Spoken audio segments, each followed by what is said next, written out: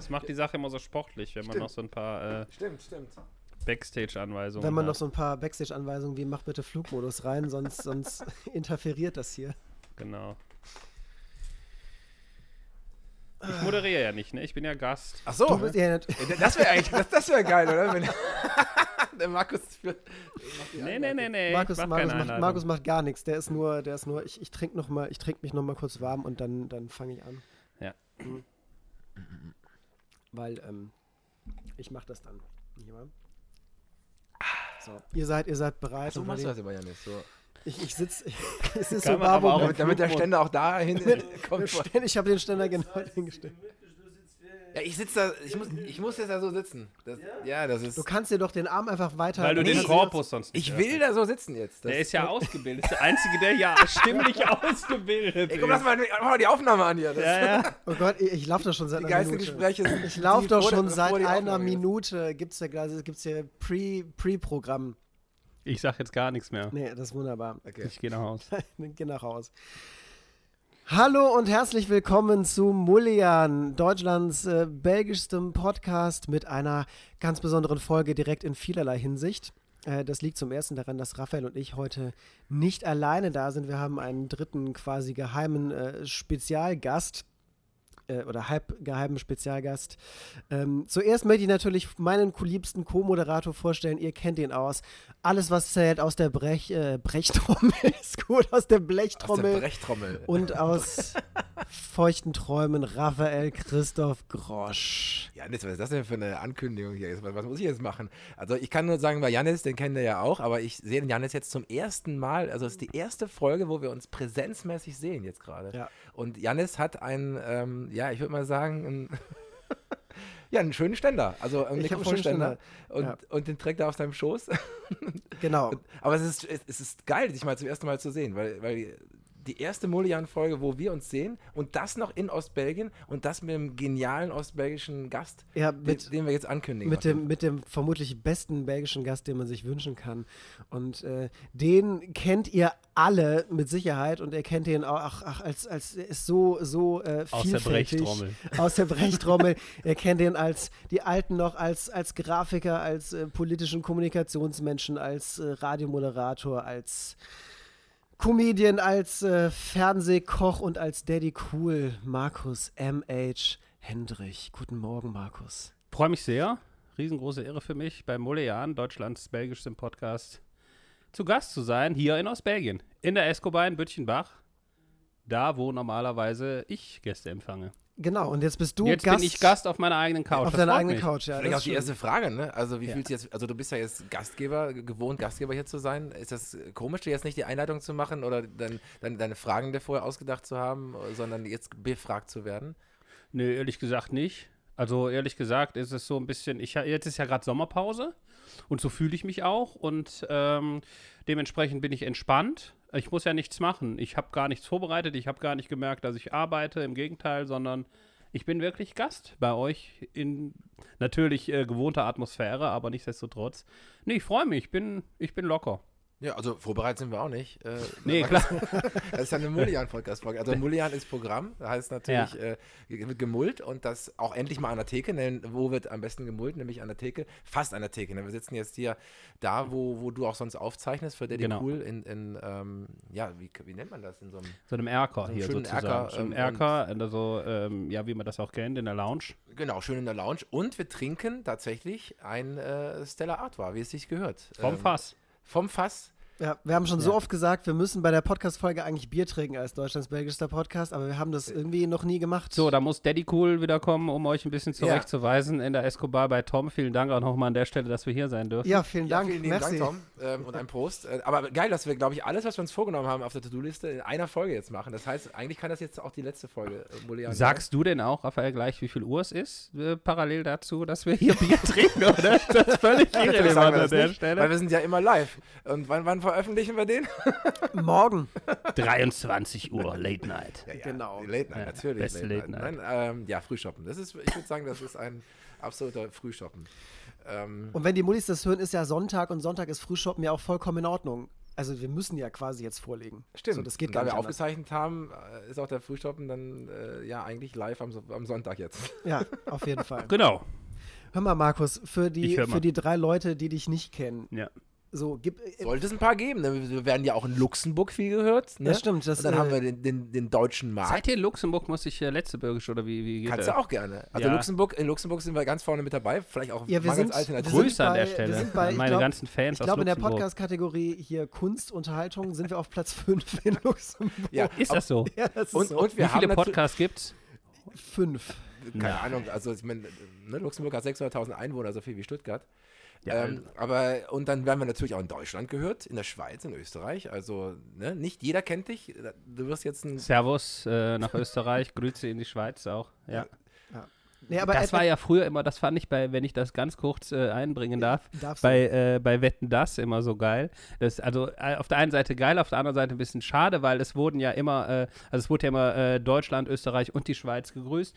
Nie aus Belgien natürlich, weil die natürlich keiner auf dem Schirm hat. Aber es war auch immer nervig, weil es wurden auch alle möglichen Vorwahlen eingeblendet, also alle Nummern am Ende, um den Wettkandidaten zu küren. Und wir saßen ja wahrscheinlich ihr alle auch noch in Eupen, Kettenis, oder noch in einem anderen Dorf? Ne, in Eupen, ne? In Eupen, Janis, ja. Ja, ich auch Eupen. Und konnten halt nicht anrufen, weil es gab ja keine Nummer für uns. Und dann habe ich mir auch gedacht, dann könnt ihr mich auch mal, ruf ich auch nicht an. Deswegen brauchst du diesen Podcast als Botschafter aus Belgien, Genau. damit man eben auch weiß, jetzt wo es lineares Fernsehen was gar nicht mehr gibt, aber trotzdem bei solchen Hotlines, warum werden die deutschsprachigen Belgier da immer außen vor gelassen? Genau. Weil es gibt eben nicht nur Österreich, Schweiz und Deutschland, sondern es gibt eben auch eine deutschsprachige Minderheit in Ostbelgien. Und Janis, du hast aber eine Frage gestellt. Ja, ich hatte dich unterbrochen. Ich wollte Tut mir eigentlich, nicht leid, aber ich sag's trotzdem. ich wollte eigentlich nur, dass Markus mal in 3 Wochen kurz erzählt, was er alles macht, wenn das möglich ist, weil du so viele Dinge irgendwie gefühlt gleichzeitig machst und ein so ambivalenter Das geht Charakter ganz bist. schnell. Das geht ganz schnell. Also Radio und Internet-TV, also YouTube, Spotify und Bühnenshow, 90-minütiges Stand-up-Comedy Solo. Das war's. Das war's. Dann kann man mich wohl theoretisch noch als Trauredner buchen, wenn man möchte. Und mehr ist nicht drin. Hat das schon mal jemand in Erwägung gezogen? Ja, letzte Woche habe ich noch auf Trauung gesprochen. Ach, wirklich? Ja, war ich auf einer Hochzeit im Kloster Heidberg in Eupen. Und war sehr lustig. Hat mega Bock gemacht. Ich habe zuerst gedacht, das wäre ein Witz gewesen, ehrlich gesagt. Nee, Aber- ist ernsthaft so. Ja Also man kann ja lustige Wortspiele machen. Wenn man sich traut, ne, kann man dich als so. ne, wir haben ja heute schon ganz viele Schenkelklopfer diesbezüglich auf der Autofahrt hierher gehabt. Ja, aber wie siehst, also das ist ja nur so eine, hast dich ja dahin entwickelt. Du warst ja auch Kommunikationsberater oder was hast du genau in der Regierung gemacht? Du hast auch für die Regierung der deutschsprachigen Gemeinschaft gearbeitet, auch Genau. für den Ministerpräsidenten Oliver Paasch. Das sind ja schon sehr, sehr unterschiedliche Dinge. Sehr kontrastreich, ja. Sehr kontrastreich auch, aber Ja. war es immer schon so, dass du jetzt du lebst ja deinen Traum ein bisschen als Comedian, als Moderator. War das denn immer schon so, dass das ein Ziel war oder hat sich das dahin entwickelt, während du auch vorher noch andere Sachen gemacht hast? Ehrlich gesagt, ein Ziel war es nicht. Also da würde ich mehr Disziplin vorheucheln, als ich letztlich habe. Es war immer ein Traum. Ich wollte es immer machen und habe immer gedacht, du wirst die Kurve nicht kriegen. Der Tag X wird nicht kommen, wo du sagst, ich schmeiß alles hin und mach das, worauf ich Bock habe. Und dann habe ich verschiedene Sachen gemacht, die, ehrlich gesagt, die mir immer gut lagen, die mir auch Spaß gemacht haben, wie auch diese Kommunikationsberatung. Und hatte immer im Hinterkopf, irgendwann wirst du der Künstler, der du eigentlich sein möchtest. Und habe dann Ende 2019 aber erst, weil meine Frau irgendwann gesagt hat, ich habe keinen Bock mehr darauf, dass du mir jedes Mal so ab 23 Uhr in den Ohren hängst, man könnte ja mal und man müsste ja mal. Und dann hat sie gesagt, morgen gehst du zu deinem Chef und sagst, das war's für mich. Und dann schlägst du eine andere Piste ein. Und am nächsten Tag bin ich tatsächlich zu meinem Chef hingegangen und habe ihm dann gesagt, ich komme nicht mehr. Und dann habe ich Ende 2019 angefangen im Radio und mit meinem Bühnenprogramm, ja. Heißt das, dass du, ich meine, ich finde das sehr mutige Schritte, die du machst. Ich bin ja auch nicht unmutig als Schauspieler oder so, aber ich finde das schon, also du hast nie den doppelten gesicherten Boden gehabt. Also du hast letztendlich Doch 3 Monate tatsächlich habe ich so ein bisschen, auch mit Kündigungsfrist und so weiter, um das ehrlich zu beantworten, hatte ich eine Art doppelten Boden. Da musste ich aber so viele Steuern bezahlen, dass ich dann an einer Stelle kündigen musste, weil mein Steuerberater gesagt hat, wenn du so einen guten Job hast und gleichzeitig noch selbstständig bist, dann kannst du alles abgeben. Und dann habe ich auch gesagt, ja gut, dann muss eine Stelle, und dann war klar, dass die alte Stelle vorbei ist und dass jetzt ab Ende 2019, erst seit kurzem eigentlich, erst wenn man mal Corona abzieht, eigentlich gefühlt erst seit 3 Tagen, die neue Piste dann eingeschlagen war. Und es gab keinen Weg mehr zurück. Gibt es jetzt auch nicht mehr. Doch, gibt es schon, aber will ich nicht. Aber ich muss sagen, wenn du sagst, dass es kein Ziel war, so ein bisschen gelungen ist das schon. Ich erinnere mich nämlich, ich habe irgendwann mal ein Bewerbungsvideo von dir gesehen, wo du dich auf irgendeine Moderatorenstelle beworben hast und ganz mutig Markus in Gefahr mäßig aus einem kleinen Boot auf so einem Weiher und so weiter moderiert hast und dich in ganz besondere Situationen. Was war das? Wofür war das eine Bewerbung? Das war tatsächlich ein Versuch, mal mit wenig Aufwand in der Masterclass von Frank Elstner damals zu landen. Der hatte ausgeschrieben, dass er eine große Masterclass organisiert und dann Interessierte, Talentierte oder zunächst mal Interessierte junge Menschen einlädt, zu ihm zu kommen. In einer Art Ausbildung, die über mehrere Monate ging, Workshops und so weiter und so fort, mit der absoluten Garantie, dass alle 10 oder 15 Teilnehmer waren es, glaube ich, damals, im Anschluss einen Vertrag bekommen bei Fernsehproduktionen. Also von NDR über SWR, WDR, wie genau das aufgeteilt wurde, weiß ich nicht, wo er da seine Verträge hatte. Jedenfalls die Leute, die da teilnehmen, die bekamen alle im Anschluss einen Vertrag. Und da habe ich mich dann auch mit diesen, du hast gut recherchiert, tatsächlich mal versucht zu bewerben mit den 3 Videos, die da nötig waren. Das war so ein Vorstellungsvideo. Und dann musste man eine Wissenschaftssendung konzipieren und auch so einen kleinen Pilot drehen und ein Freestyle-Video machen, wo man Lust drauf hat. Und da habe ich tatsächlich dieses Moderieren am Limit gemacht. Also auf einem Boot, also auf einem Schlauchboot moderiert, dann in schwindelnder Höhe habe ich moderiert, auf so einem Teleskoplader, der irgendwie, weiß ich nicht, auf 20 Meter hoch ging oder so. Und während ich Sport gemacht habe, glaube ich, hinter dem Auto bin ich hergelaufen, wo der Kameramann dann im Kofferraum saß. Und Sport ist für dich halt auch schon Gefahr dann. Sport ist für mich dann Moderieren unter Extrembedingungen, ja, genau. Und das kann man noch irgendwo sehen? Kann man das noch irgendwo Leider nicht. Ich habe es tatsächlich mal auf meinem YouTube-Kanal auf nicht öffentlich gehabt, aber ich weiß, also ich würde es veröffentlichen, wenn ich es noch hätte, aber ich habe es nicht mehr. Es ist nicht mehr da und es ist auch schon ein paar Jahre her und ich habe es auch nicht auf Festplatte. Ich weiß nicht, wo es ist. Keine Ahnung. Wenn du es irgendwo gesehen hast, dann ist es für entweder was her. Es ist schon, also ich glaube, das ist zu einer Zeit gewesen, noch bevor du bei Olli im Kabinett angefangen hast. Da warst du noch Grafiker. Also um 2013 rum. Um 2013 rum. Das hat unser guter Freund Dirk Jansen hat mir das, glaube ich, irgendwann mal gezeigt. Ja, ich verfüge nicht über dieses Videomaterial, obwohl ich weiß nicht, wo es aushängt. Genau. Für euch zu übersetzen, Olli ist der Ministerpräsident der deutschsprachigen Gemeinschaft. So ist das in Ostbelgien. Man kennt sich. Aber ich meine, du kennst ihn ja wirklich sehr gut, weil du ja auch für ihn gearbeitet hast und ihn dann auch in deine Sendung Daddy Cool eingeladen habe, ja. Weil also ich habe jetzt, ich bin ja nicht so oft aus Belgien. Ich wusste immer, dass du das machst, die Sendung. Aber ich habe jetzt gestern in der Vorbereitung auf unseren Talk hier, habe ich mir quasi stundenlang Markus Hendrich reingezogen. Wie, du hast dich vorbereitet? Ja, der Deal war, dass wir uns nicht vorbereiten. Ich habe mich vorbereitet, Mist, ja.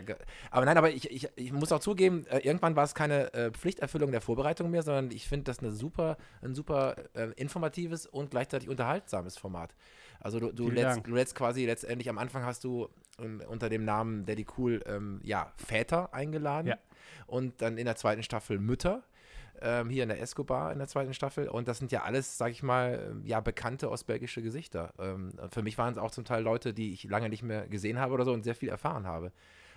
Wie bereitest du dich auf so etwas vor und was ist das Ziel von solchen Folgen bei dir? Weil ich merke ja, das ist auf der einen Seite sehr unterhaltsam, man trinkt sich eins, du singst vielleicht eins oder wird ein bisschen Späßkes gemacht, aber es geht ja trotzdem auch manchmal tief in Themen rein. Also ich fand es auch letztendlich auch informativ. Was ist so das Ziel der Folgen, die du damit hast?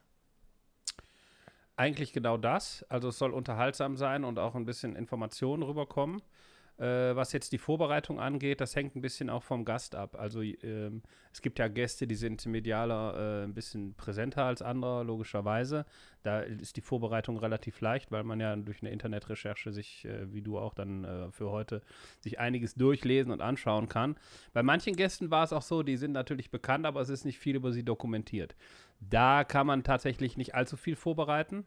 Und die Idee dahinter ist auch, dass nicht, also es ist ja weder geskriptet, noch soll es in ein Interview abdriften, bestenfalls, sondern die Idee wäre ja eigentlich, ich hoffe, dass es aufgeht, soll zwar kein Podcast sein, weil ich immer gesagt habe, auch in Pandemiezeiten, ich mache keinen Podcast, weil ich kann das nicht, ich weiß nicht, ich will nicht, ich mache nicht und ich habe auch keinen Content und deswegen war für mich auch klar, ich will eine Videoproduktion machen und letztlich ist das aber eine Kombination. Es ist wie ein Podcast aufgebaut, also es ist ein Videopodcast, soll es sein.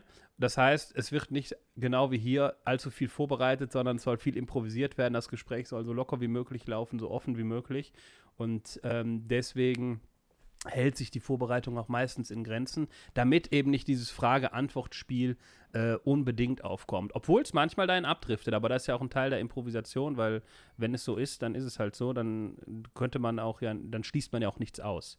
Ja. Ja, das ist so ein bisschen die Idee. Funktioniert auch großartig. Also, und dann hast du natürlich dann in dem Fall, wenn du einen Oliver Pasch oder so triffst, dann ist das eine Person auf der einen Seite, wo du sagst, man kann viel über sie recherchieren, aber man lernt natürlich so eine Person ganz anders durch dich kennen, weil ihr euch auch privat oder persönlich kennt. Also letztendlich so was mir aufgefallen ist, lernst du die Person auch ein bisschen anders kennen, als sie sich sonst vielleicht öffentlich präsentieren. Oder Ministerin Weigmanns war zum Beispiel auch bei dir. Ja. Ich finde, dass du schon, also das ist ein Gespräch, aber du lenkst es ja trotzdem als Moderator in der Genau, das sollte natürlich. Und so kommen Leute dazu, sich vielleicht mal von einer ganz anderen Perspektive zu zeigen, als man sie sonst in der Öffentlichkeit vielleicht wahrnimmt. Ja. Und auf eine scherzhafte Art und Weise. Zum Beispiel, dass der Oliver Pasch keine Bierallergie hat oder sowas, fand ich auch zum Beispiel. Genau. fand ich zum Beispiel sehr lustig. Aber in dem Fall nicht trinken konnte, weil er danach irgendwie einen Termin hatte. Genau. Ja, das ist. Wie geht das für dich so weiter? Also, was können wir da erwarten von Daddy Cool? Ja, wir können natürlich erwarten, dass Daddy Cool relativ kurzfristig zur der Late-Night-Größe Nummer 1 in Ostbelgien nicht nur heranwächst, sondern eigentlich auch schon da ist. Das kann schon, man ganz ne? offen sagen. Natürlich. Die größte Late-Night. Absolut. Aber liegt das daran, dass das so gut ist oder dass es an mangelnder Konkurrenz? Das liegt hauptsächlich an dem Aussehen des Hosts, also des Moderators. Optik ist sehr wichtig. Optik ist ganz wichtig und ich habe ja auch ein gutes Team, was mich relativ gut zurecht schminkt und ausleuchtet. Und das ist sozusagen auch der Schlüssel zum Erfolg. Alles andere ist so ein bisschen Arrangement drumherum, aber es geht viel um Optik.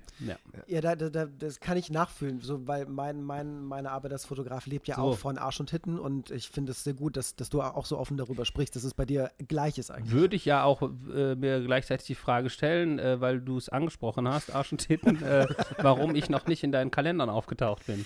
Du, Kalender habe ich ja erst einen gemacht, aber du kannst dich gerne bei meinem guten Freund Uwe melden für den nächsten Keep Calm, It's Just a Kiss Kalender, in dem ja tatsächlich auch nur Männer drin sind. Ja, diese Zusammenarbeit lehne ich ja tatsächlich grundsätzlich ab.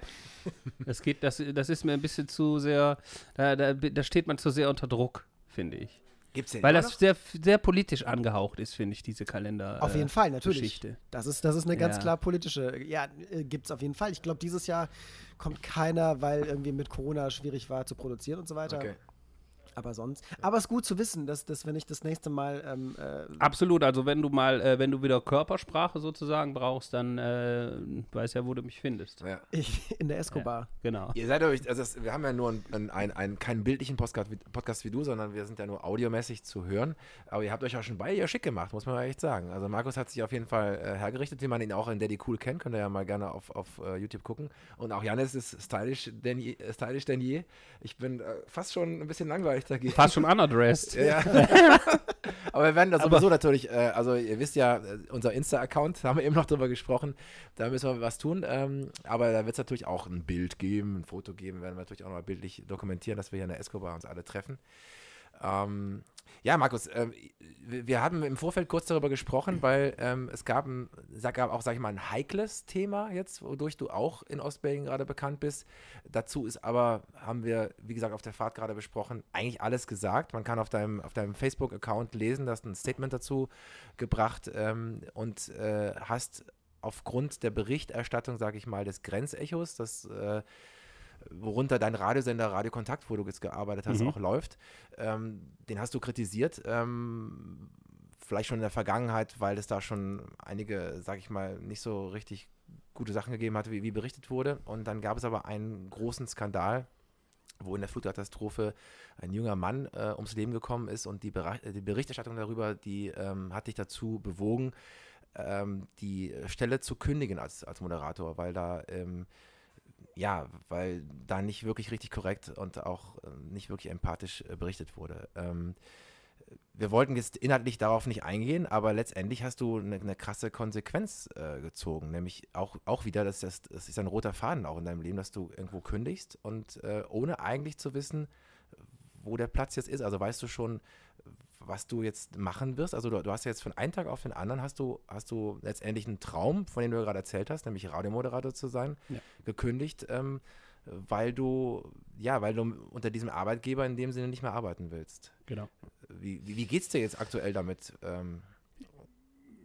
Mit der Tatsache an sich geht es mir natürlich relativ gut, weil ich nach wie vor hinter dieser Entscheidung stehe und die auch jeden Tag wieder so treffen würde, wenn die Konstellationen so bleiben oder sozusagen die Grundeinstellungen von gewissen Führungsgremien so bleiben. Insofern ganz gut. Die einzige Sache, die natürlich ist, ich habe jetzt im Moment morgens frei. Das heißt, ich kann erstmal ausschlafen, wenn die Kinder es zulassen. Aber um deine Frage konkret zu beantworten, natürlich ist es so, dass ich jetzt nicht Däumchen drehen werde in der Zeit. Im Gegenteil, also gerade auch was das Medium Radio betrifft, werde ich natürlich kurz- bis mittelfristig wahrscheinlich wieder irgendwo zu hören sein.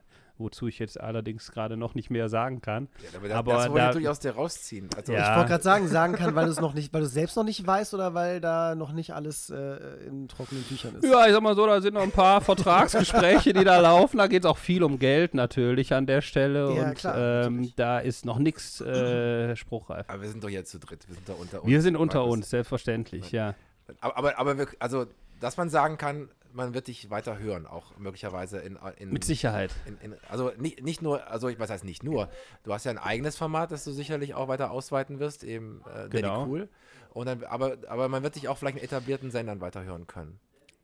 Da ist von auszugehen. Ich werde ja jetzt erstmal, also im August habe ich mir gedacht, mache ich noch so ein bisschen Urlaub, ne, weil das bietet sich ja an im Monat August. Und im September geht ja auch erstmal wieder, hoffentlich, wenn Corona dann nicht doch deltamäßig wieder einen Strich durch die Rechnung macht, meine Solo-Tour los, also als Stand-Up-Comedian auf den Bühnen.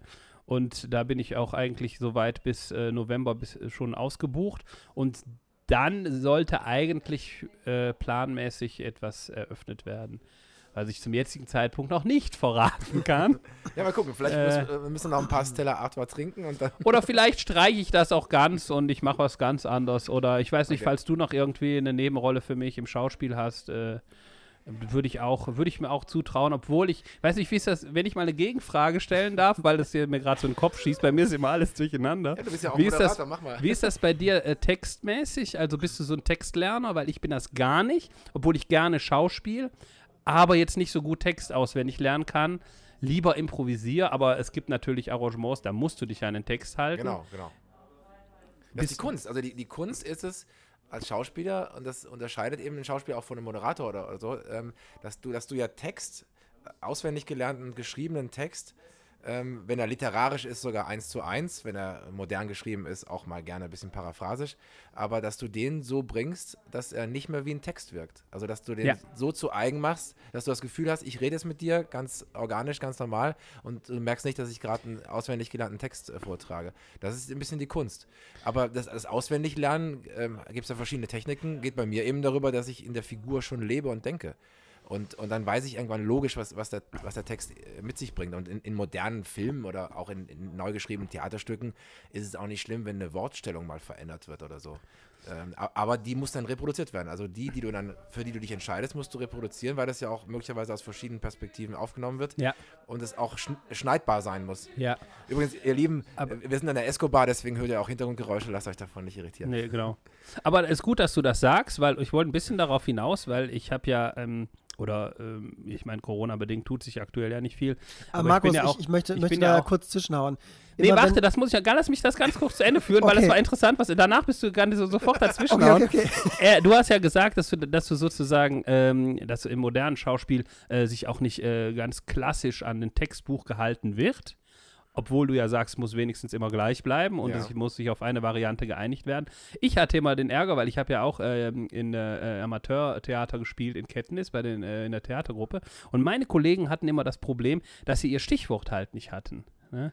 Und dann muss man sich schon auf ein Stichwort einigen, was sie haben sozusagen, damit die wissen, der ist jetzt durch mit seinem Speech quasi und man kann jetzt wieder darauf reagieren.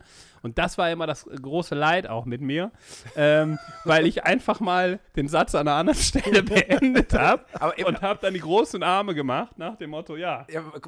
Aber das ist wie in der Musik. Also wenn du zum Beispiel in der Band spielst und dann macht der Gitarrist plötzlich ein anderes Solo, als er jemals in den Proben gemacht hat, dann müssen die anderen nur wissen, das Solo ist wann ist das Solo zu Ende? Also wann ja, jetzt, wenn ich den Schluss, also nicht den Schlussakkord im Solo, aber den Schluss.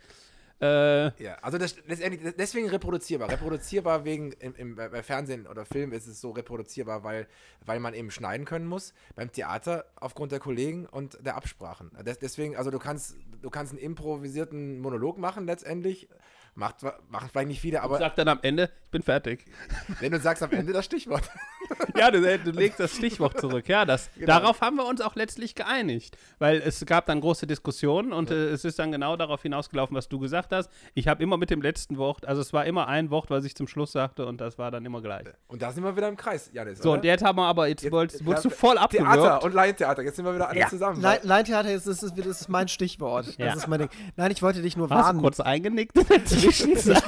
Janis ist kurz eingeschlafen. Ich war bierselig gerade in meinem Sessel. Nein, ich wollte dich nur kurz warnen. Wir haben bei uns die geheime Regel, an die wir uns nicht halten, dass wir immer 50 Cent ins Phrasenschwein werfen, wenn wir Corona sagen. Das habe ich selbst gesagt, weil das ist das böse verbotene Wort. Ja. Wir haben jetzt hier gerade kein Phrasenschwein. Nee, aber ich bin schon bei 4,50 Euro. Du bist bei 4,50 Euro. Du finanzierst auf jeden Fall den nächsten Mullian Team-Building-Ausflug. Das finde ich gut. Das finde ich sehr gut. Aber Janis, du wolltest unbedingt eine Frage stellen. Das war Phrasenschwein, mehr wolltest du gar nicht sagen. Ich wollte nur das mit dem Phrasenschwein. Ich dachte, er wäre theatermäßig jetzt eingestiegen. Nö, ich wollte nur das kurz dazwischen. Aber da haben wir einen guten Übergang eigentlich, weil du hast jetzt gefragt, dass du Schauspiel und kann ich eine Nebenrolle spielen und so. Wenn man ja so ein bisschen die Comedy-Szene in Deutschland verfolgt, dann kriegt man ja schon mit, dass viele von den Stand-Up-Comedians, wie du es ja jetzt auch gerade machst, und ja, auch die Open Stages erstmal machen, die Open Mics und überall auf sich aufmerksam erstmal machen. Und das ist ja auch ein harter Kampf, also erstmal da einen Bekanntheitsgrad zu bekommen. Irgendwann ja auch sehr oft in Comedy-Fernsehformaten landen. Ist das für dich so ein Ziel oder ist es letztendlich als Comedian die Bühne das Ziel oder beides oder ist es für dich offen? Nee, offen ist nicht. Also ich habe ein ganz konkretes Ziel, das geht aber ein bisschen in eine andere Richtung. Diese Stand-up-Comedy-Geschichte, die macht mir unheimlich viel Spaß. Die werde ich auch weiter verfolgen und will mich ja darin auch immer weiter verbessern. Aber ich habe ganz klare Ziele und die sind natürlich Gastgeber zu sein in großen TV-Formaten, wie zum Beispiel, was es leider nicht mehr gibt, Wetten, das wäre für mich so eine Show, die würde ich die auf der Stelle wegmoderieren. Also da brenne ich tatsächlich seitdem ich atmen kann für. Und oder anderes Beispiel ist ZDF-Fernsehgarten. Das wäre für mich, das wäre das Ding, diese ganze Kulisse, dass das draußen ist, dass das ein Garten ist. Die Künstler, die da auftreten, ich liebe deutschsprachige Musik, ich liebe Schlager, ich liebe alles. Ich liebe das Publikum, weil sie sind etwas älter, sind etwas gesetzter, aber trotzdem zwischendurch sind auch noch ein paar Kinder, ein bisschen Familie dabei.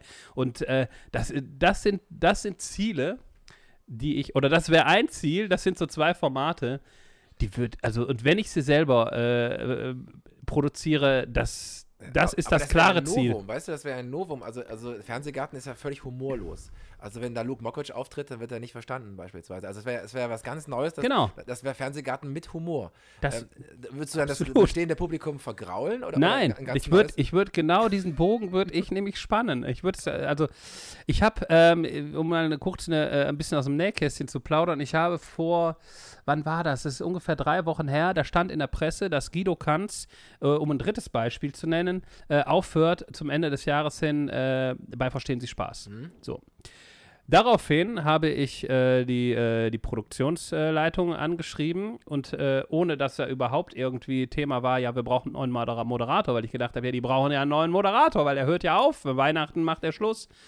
Habe ich die kontaktiert und habe mich vorgestellt und habe gesagt, so, ich habe gehört, Guido Kanz hört auf, Verstehen Sie Spaß ist einer der 3 Formate, wovon es nur noch 2 gibt, also ZDF Fernsehgarten, Wetten, das oder Verstehen Sie Spaß, die ich in Zukunft moderieren will, das ist mein Zenit, da möchte ich hin. Und hatte dann auch ein nettes Gespräch mit denen und letztlich hat Barbara Schöneberger das Rennen gemacht. Und ganz knapp. Er hat ganz knapp das Rennen gemacht und direkt danach wäre natürlich der Joker aus Belgien gezogen worden, wenn Barbara Schöneberger abgesagt hätte. Du warst schon dann knapp zweite Wahl. Absolut. Bis Barbara Schöneberger zugesagt hat, war ich sogar erste Wahl. Und dann hat es immer geheißen, ja, wir haben aber noch eine heiße Kandidatin. Und haben mir nie den Namen genannt und dann nach dem 4., 5. Telefonat hat es dann geheißen, ja, die Katze ist auf dem Sack, Schöneberger hat zugesagt und dann habe ich mich noch versucht, so als Co-Moderator, aber da passt er irgendwie nicht ins Konzept. Ist aber auch vermutlich keine qualitative Entscheidung, sondern vermutlich Frauenquote steckt dahinter. Da gehe ich schwer von aus. Ja, also anders kann ich es mir gar nicht erklären. Nee. Weil auch, ich meine, optisch ist immer blöd, zwischen auch den Geschlechtern zu vergleichen, weil du sagst, du hast einen Mann, der ist gleich schön wie die Frau. Also da sind wir ja auf Augenhöhe eigentlich, Barbara und ich. Also ich sage immer Babsi. Babsi, ja. Ja. Und nein, also klar, ich denke mal, es geht darum, dass auch dann die Frauenquote da eine große Rolle spielt. Anders kann ich es mir nicht erklären. Aber sowas wie Jan Böhmermann oder Harald Schmidt oder sowas, weil das wäre ja eigentlich was zu dir passen würde. Also wenn du Humor, Moderation, Entertainment, du kannst sogar deine Liedchen spielen oder so an der Gitarre, das wäre ja eigentlich so, also das, was du ja im Moment machst, Daddy Cool, geht ja schon, also ist ja schon ein Late-Night-Format. Du bist ja quasi der Late-Nighter Nummer 1 in Ostbelgien. Ist das denn für dich ein ausgeschlossenes Format? Weil, Nein, ich sag mal so, bei Daddy Cool stimmt einfach die Kohle. Ja. Und wenn das natürlich, beim Late Night lässt sich natürlich Geld verdienen, das wissen wir alle. Und trotzdem. Mit deinem Werbepartner, ne? Du hast ja wirklich du hast wirklich einen Werbepartner. Ja. Das habe ich ja gesehen. Ja. Da auch schon lustige Spots zugemacht. Die ich dann auch selber tatsächlich gespielt habe. Ja, so ist es. Das fand ich auch sehr lustig. Das war auch Grundvoraussetzung dieses Deals. Also nicht von meiner Seite, sondern von der dass es auch optisch passt. Ja, ne? Natürlich. Genau. Natürlich. Und die Sache ist ja halt, klar, man macht das dann eine Zeit lang Late Night, das macht natürlich auch Spaß und es funktioniert ja auch und das Geld stimmt ja auch, aber man möchte ja trotzdem, also jeder Moderator möchte ja um 20.15 Uhr produzieren oder beim ZDF-Fernseher zur Frühschoppenzeit. Stimmt. Und Fernsehgarten ist ja eher sowas tagsübermäßiges, oder? Oder wann läuft? Ich gucke das nicht. Tagsüber, ja, genau. Ja. Aber ist das generell jetzt mal vom Witz wieder zurück eigentlich? Ja. Weil das wirklich ernst bei dir ist. Nein. Das ist ja auch ernst. Wir meinen das ja völlig ernst. Mulian, das ist eine sehr, sehr, sehr ernste und. Guck mal, eigentlich ist es ganz einfach.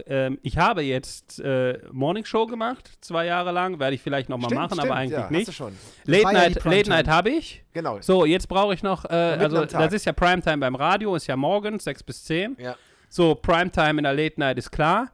Und das nächste Ziel ist halt 20.15 Uhr. Das stimmt.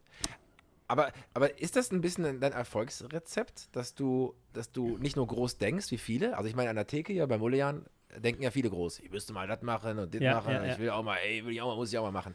Oder man macht es einfach. Und ich habe das Gefühl, du bist so jemand, also auch vielleicht jetzt mit deine Frau hat dir ja geholfen, hast du ja auch gesagt. Genau. Hat dir vielleicht einen Arschtritt gegeben, was man manchmal braucht. Aber du bist schon jemand, der redet nicht so lange darüber, was er mal machen will, sondern macht es dann. Oder ist das der falsche Eindruck? Ja.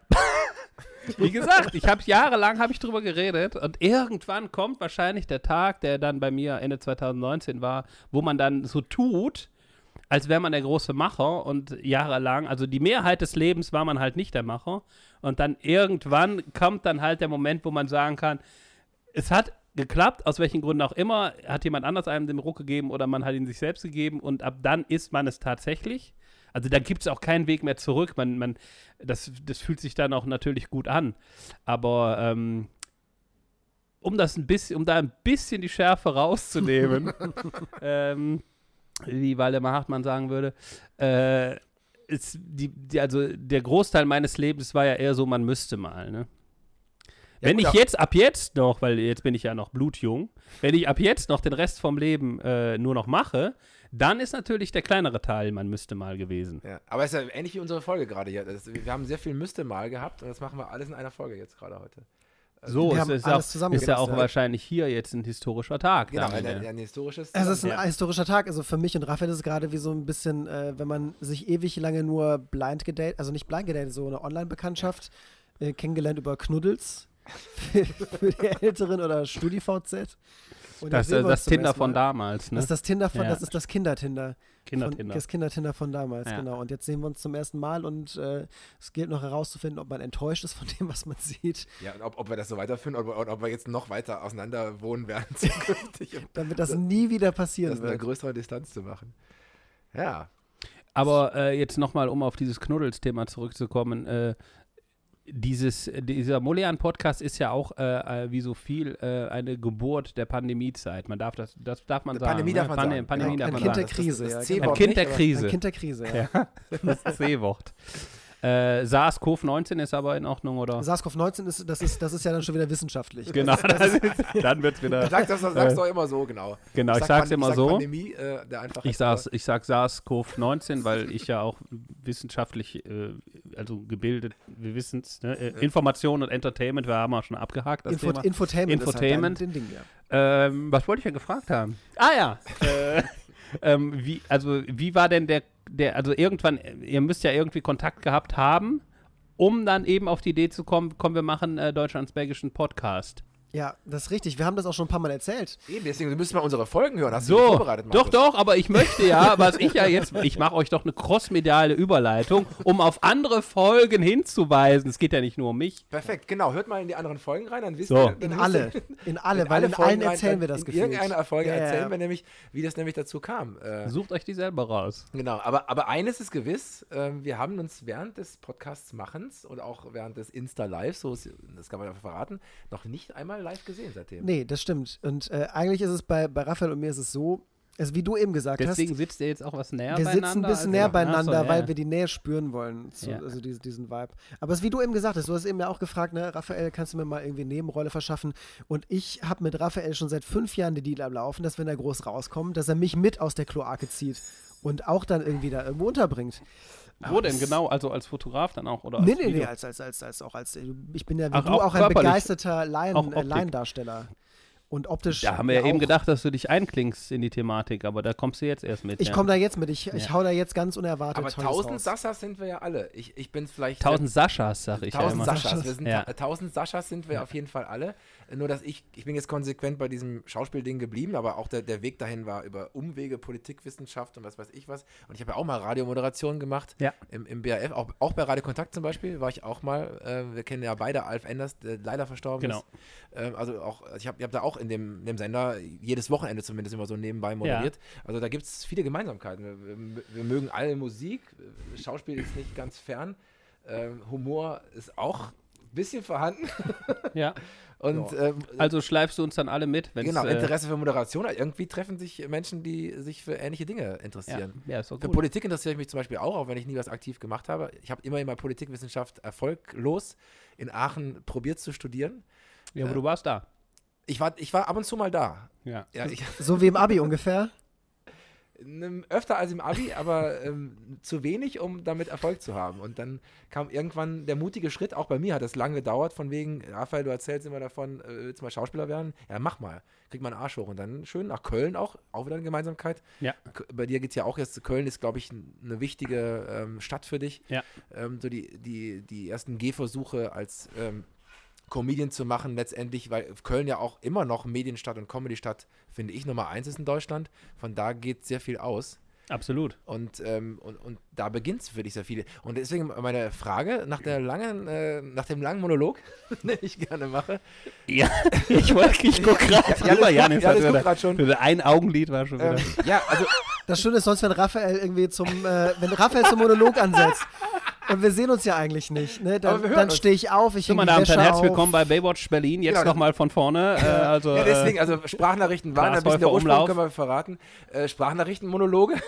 Janis wollte irgendwann nicht mehr, dass ich Sprachnachrichtenmonologe mache, deswegen haben wir einen Podcast gemacht. Das ist quasi nur meine Bewältigungsmechanismus, das Raphael. Ja, Moment mal, also da muss ich wohl einhaken. Also deine Sprachnachrichten sind auch durchschnittlich lang. Was ist für dich lang, Markus? Was ist für dich lang? Also, eine Sprachnachricht, die 3-Minuten-Grenze überschreitet, ist extrem lang. Also ich habe dir keine 3-Minuten-Sprachnachricht geschickt, ich gucke das gerade nach. Mit Sicherheit habe ich eine über 3-minütige. Es gibt Sprachnachrichten, die sind 30 Minuten lang. Mittlerweile hat man ja, zumindest auf dem iPhone, ich glaube auf Android geht es noch nicht, die Möglichkeit 1,5 oder zweifache Geschwindigkeit zu hören. Ja, genau. Das ist ja genau für solche Leute ist das ja gemacht worden, die dann immer diese ganzen Monologe schicken. Ich möchte jetzt mal festhalten, ich habe dir eine 2 Minuten 10 lange Sprachnachricht geschickt. Also ob du mir nur eine auf die du geantwortet hast mit einer 2 Minuten 16 langen Sprachnachricht. Was? Oh, okay. Ja, also du hast auch keine von mir bekommen, Markus. Da musst du dich warm anziehen. Da ist Daddy cool dagegen eine sehr kurze Sprachnachricht. Nein, aber die Frage, wo holst du den Inhalt für dein Stand-Up her? Also Desperate Houseman habe ich gesehen. Ja. Keine Ahnung, woher du das abgeleitet hast. Aber das weiß man nicht. Komplett, ich finde, das ist eine ganz freie neue Schöpfung. Das ist eine freie neue Schöpfung, die sich natürlich anlehnt an Desperate Housewives, an die Serie. Und das wird ja auch, Desperate Houseman wird ja auch demnächst verfilmt. Gibt es dann überall zu sehen, wo es was, also RTL, RTL 2. Wer spielt dich denn? Ist also eher so ja, das ist noch die Frage. Also da wird noch gecastet. Also ich werde mich definitiv nicht selbst spielen. Ich habe das Ganze ja verkauft, das ganze Konzept, aber da wird noch gecastet. Da werden viele Leute hochgehandelt, aber... Also so frisurentechnisch würde ich jetzt Leonardo DiCaprio, als die weniger attraktive Version deiner selbst vorschlagen. Ja, aber ich meine, so Til Schweiger-mäßig wäre es ja, du schreibst es, du produzierst es, du spielst die Hauptrolle und deine Kinder spielen auch noch mit. Ja. Das wäre eigentlich das Konzept, das auch ganz gut funktioniert. Da bin ich aber noch weit von weg. Also ich will ja an der Arbeit meine Ruhe haben. Also das muss ja auch so ein bisschen, also ich werde jetzt nicht meine Familie mit ans Set schleppen. Also ich werde einen Teufel tun. Also ich bin ja froh, wenn ich mal ein bisschen Freizeit habe. Nein, aber um auf deine Frage zu antworten. Ja, weil Pandemie, wir waren ja immer Pandemie. Das ist ja auch, hat das mit der Pandemie ein bisschen zu tun, der Inhalt? Absolut.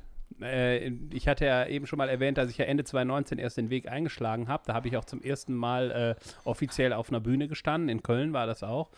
Und in der Fifi Bar. Und das war auch im Rahmen des Open Mics von Boeing Comedy. Viele Grüße an dieser Stelle auch nochmal an Manuel, bei dem ich sehr oft auftreten darf und wahrscheinlich auch noch oft werde, wenn das Geld stimmt. Und da bin ich dann aufgetreten beim Open Mic und dann kam ja relativ schnell auch der erste Lockdown.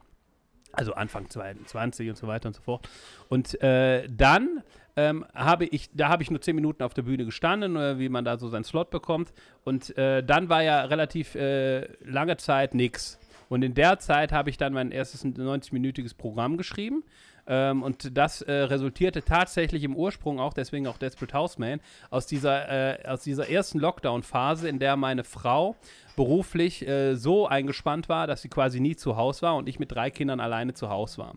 Und dieser bunte Blumenstrauß an allem, was da passiert ist, waren sozusagen die ersten 90 Minuten. Also wie mache ich die Waschmaschine an, wie komme ich auch als vermeintlicher, temporär alleinerziehender Vater auf dem Spielplatz bei den Damen an. Sehr gut, kann ich an dieser Stelle vielleicht mal einwerfen. Ja, so läuft es doch, oder? Das ist auch Dating-Plattform Nummer 1, Spielplatz, oder? Ich sag dir, wie es ist. Also wir haben ja eben auch über Wortschatz gesprochen, wie das bei Molian ist. Ne? Jetzt werde ich noch ein neues, aber vielleicht auch nicht ganz so neues Wort für euch einbringen. Also Muschi-Magnet trifft eigentlich ganz gut. Ne? Aber das ist aber kein ostbelgischer Begriff. Ne? Nein. Es ging ja nur darum, es ging nur darum, dass das Wort bisher, dass hier ja doch ein relativ wie soll ich sagen, familienfreundlicher Wortschatz herrscht. Aber wir suchen immer gerne auch nach ostbelgischen Begriffen, die in Deutschland keiner kennt. Aber ja, das ist jetzt kein ostbelgischer Begriff. Aber nur um zu sagen, wie es da abgeht auf dem Spielplatz. Ich verstehe, ja. So, das war sozusagen, um das Material zusammenzubauen. Jetzt wurde diese Tour ja aber auch unterbrochen. Und jetzt gehe ich ja wieder mit Desperate Houseman auf die Bühne. Aber auch für alle, die schon mal in meinem Programm waren, kommt ruhig wieder. Es gibt genug frisches Material, es ist wieder viel passiert. Und da geht es tatsächlich um relativ viel. Also nicht nur um mich als Houseman zu Hause, sondern auch mich als Daddy Cool, als Houseman unterwegs und so weiter. Du bist auch schon in Eupen aufgetreten, ne? Mit dem Programm. Gab es ein Heimspiel? Zweimal schon. Ja, das war die Premiere meiner Solotour, die war im Schlachthof letztes Jahr im September an 2 verschiedenen Abenden. Ja. Ist das was anderes, irgendwie in Eupen zu spielen, als sonst in Köln auf den Bühnen? Ich weiß, das ist so eine Sache, Raphael hat da auch von erzählt, hat er auch ein großes Heimspiel gehabt mit der Brechtrommel. Ja, das war wirklich... Aber gut, Raphael war ja auch dann großes Ding, dass er nackt auf der Bühne stand vor seinen eigenen Leuten. Ist das bei dir auch zu erwarten, wenn du... nackt? Ja. Es wird viel nackte Haut geben, natürlich. Es wird auch viel um Sex gehen, also es wird eine große Rolle spielen. Ob ich jetzt komplett blank ziehe, das bleibt noch eine Überraschung. Nee, aber jetzt mal im Ernst, wie unterscheidet sich das für dich, jetzt in Eupen aufzutreten, wo die Leute dich kennen? Ist es eher so, dass irgendwie Gags dann so ein bisschen besser funktionieren, weil sie wissen, ach ja, das ist der Markus, den kenn ich ja, der ist immer so witzig? Oder muss man da irgendwie sich besonders ins Zeug legen, weil die Leute eben da nicht ganz so offen sind oder aus Berger generell auch kritischer sind, weil sie ja denken, den Markus kenne ich doch schon lange, der ist doch bestimmt, der kann doch nicht lustig sein, oder? Also ich habe tatsächlich die Erfahrung gemacht, dass das belgische Publikum viel dankbarer ist, weil sie mich kennen und insofern dankbarer, dass sie viel mehr verzeihen. Also, dass sie auch Fehler verzeihen, dass sie, wenn ich mich im Timing vertue, dass sie das viel schneller verzeihen und weil man auch auf einer persönlichen Ebene, also in Ostbelgien, ihr wisst das Publikum, also das waren ja in Corona-Zeiten, auf 130 Leute waren diese Plätze begrenzt und von diesen 130 Leuten kenne ich eigentlich 128 persönlich. Das ist halt so. Wir sind hier ein großes Dorf und das wird auch immer so bleiben, weil es auch schön ist, weil es auch extrem viele Vorteile hat. Und da muss man natürlich auf der einen Seite ist es positiv, weil die natürlich viel mehr verzeihen und weil sie auch viel schneller klatschen und viel schneller lachen. Auf der anderen Seite ist es für mich auch ein bisschen schwierig, weil ich darf nicht meinen Fokus verlieren und zu viele Blickkontakte aufbauen, weil ich die Leute ja kenne. Also ich muss schon ein bisschen in meinem Fokus drin bleiben. Und das ist für mich eine riesen Herausforderung, weil ich mich dann relativ schnell in persönlichen Blickkontakten verlieren würde. Und das darf eigentlich nicht passieren, weil sonst fängst du an zu improvisieren, was mal ein bisschen sein kann, aber du musst dann wieder zurück zu deinem Programm kommen. Kann ja auch die Kunst sein. Ne? Also Felix Lobrecht arbeitet zum Beispiel auch damit, indem er genau in den Kontakt mit dem Publikum geht oder einzelne Geschichten rausnimmt. Vielen Dank. Vielen Dank. Wir werden übrigens gerade wieder mit Stella Artois. Vielen lieben Dank dir. Und nein, aber das ist ja oft das Ding, also die Balance zu finden zwischen einem persönlichen Kontakt zu einzelnen Leuten im Publikum, das vielleicht sogar aufzunehmen, was da passiert, und aber wieder bei deinem Programm zu bleiben. Und wenn du natürlich die Leute privat kennst, macht dich das auch nervöser. Also ich habe das zum Beispiel erlebt mit der Brechtrommel, dass wenn ich vor fremdem Publikum spiele, ich mich freier fühle, als wenn ich eben weiß, da sitzt die Lehrerin von früher und da sitzen meine Kumpels und da sitzt meine Familie. Dann wird man ja leicht mal wieder privat, während du ja eigentlich, was du auch schon mal in einem deiner Daddy Cools zitiert hast, eine Kunstfigur bist. Ja. Wie Kurt Krömer oder so. Genau. Aber da bist ja dann plötzlich der Markus, den man kennt, den man privat kennt. Ja. Wie schaffst du da für dich die Distanz und bist du da nervös, oder? Ja, wie schaffe ich das? Also ich versuche es einfach, dass ich das so mache, dass ich nicht von meinem Fokus abweiche und was natürlich auch viel ist, du kennst das ja auch aus dem Theater, du ja auch, weil du auch im Jünglingshaus eher wahrscheinlich mehr gestanden bist als im Schlachthof, oder? Nee, in Hauset. In Hauset. In Hauset, okay. Ja. Dann also ganz woanders. Ganz aber alle noch aus Belgien. Ja. Schlachthof nur als Musiker. Okay. Also in Hauset, jedenfalls ist es trotzdem das Gleiche, weil du hast ja auch beispielsweise Spots, ja. Man kennt das ja, Licht aus, Spot an, so, dann bist du auch ein Stück weit auch geblendet. Also das heißt, die erste Reihe erkenne ich alle, die zweite auch, aber wer hinten im Saal sitzt, erkenne ich ja so oder so nicht, obwohl ich genau weiß, wer da ungefähr sitzen muss, weil man kennt ja auch die Leute an ihren Lauten. Also ich erkenne Leute auch, also beispielsweise, Lachen, ja. Ich wusste ja beispielsweise nicht, wo meine Familie im Publikum sitzt. Ich wusste aber nach 5 Minuten, wo die sitzt, weil ich höre das ja. Ich weiß das ja. Und da liegt wirklich also eine große Herausforderung, dass man gedanklich sich nicht darauf einschießt, dass die hinten links zum Beispiel sitzen, sondern dass man das komplett ausblendet. Es sei denn, man denkt, man spricht jetzt jemand beispielsweise persönlich an oder denkt, da passt jetzt eine gewisse Anekdote rein, die aus dem Nähkästchen ist, und man sagt dann zum Beispiel, was ich auch ehrlich gesagt regelmäßig gemacht habe, meine Frau war im Publikum und sie musste dann so ein bisschen, also sie ist jetzt nicht so extrovertiert, sag ich jetzt mal, wie ich. Und sie musste ein paar Mal herhalten, weil ich gesagt habe, Licht aus und Spot auf sie an, und sie musste dann aufstehen, und dann habe ich so ein bisschen, naja, es war halb so also sie hat nicht die Scheidung eingereicht, deswegen im Gegenteil, wir haben dann noch geheiratet in der Zwischenzeit. Aber man muss aufpassen, das darf nicht schwimmend werden. Also das muss dann wirklich so ein Part sein, wo man sagt, okay, jetzt nimmt man jemand persönlich mit rein und dann auch wieder Licht aus, Spot an und du bist geblendet und machst wieder sozusagen deinen Fokus. Das würde ich sagen, dass ich das noch nicht ganz so gut beherrsche, aber da will ich natürlich in Zukunft daran arbeiten, dass das immer besser wird und immer, ja, wenn du vor fremdem Publikum spielst, was du ja natürlich auch dann in Düsseldorf, Köln oder so machst, wo dann vielleicht höchstens mal ein paar Fans mit hinkommen, aber der Großteil des Publikums ja für dich eher fremd oder neu ist, dann ist es ja nochmal eine ganz andere Nummer auch dann. Absolut. Aber es gibt auch eine goldene Regel im Schauspiel, dass sich Kollegen oder Freunde oder Familie auch selten eben in die berühmten ersten 2, 3 Reihen setzen, weil man die eben direkt vor Augen hat. Ne? Und da gibt es ja auch Stücke, also Theaterstücke, wo man auch einen direkten Kontakt zum Publikum hat, sogar vielleicht manchmal frei reinspricht oder manchmal eben nur mit den Kollegen interagiert. Aber du bist ja letztendlich immer frontal ins Publikum, indem du den Kontakt ja auch suchst. Ja. Das ist, aber dieser eine Part fällt natürlich in anderen Städten raus. Also, weil du die Leute ja nicht persönlich kennst, auch wenn natürlich ein paar Fans mitgereist sind. Aber das ist dann viel einfacher. Klar, weil du halt fast nur in fremde Gesichter schaust, mit denen du natürlich auch interagieren kannst und sollst, und was ich auch sehr gerne mache. Da liegt natürlich dann auch die Herausforderung da drin, nicht zu lange sich damit aufzuhalten, sondern nochmal auch sozusagen zum Programm zurückzukommen. Aber dieser Part, persönliche Kontakt im Publikum, der fällt natürlich in anderen Städten weg. Janis. Ja, genau. Es ist ja irgendwie so, ich stelle mir das zumindest vor, als Nicht-Stand-Up-Comedian, ich glaube, so die große Angst, die man immer hat, wenn man zum ersten Mal mit einem neuen Programm oder auf eine neue Bühne geht, neues Publikum, was man nicht kennt, ist ja dieses, ich bringe den Witz und das ist für mich der Witz und der Saal ist still und es kommt nichts zurück, gar kein Feedback. Ja.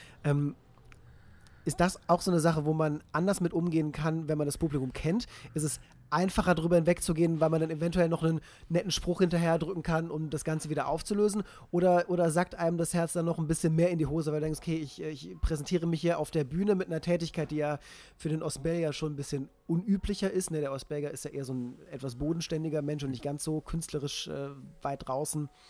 Und man denkt sich, um Gottes Willen, jetzt blamier ich mich hier auch noch und der Saal ist ruhig. Oder ist es einfacher, weil du denkst, okay, ich kenne die sowieso alle, ich drücke noch irgendwas hinterher und dann ist auch schon wieder der nächste Witz da. Also es ist tatsächlich so, dass die Leute, die mich kennen, natürlich schneller lachen, weil sie kommen ja auch in die Show, weil sie da eine Komik drin sehen.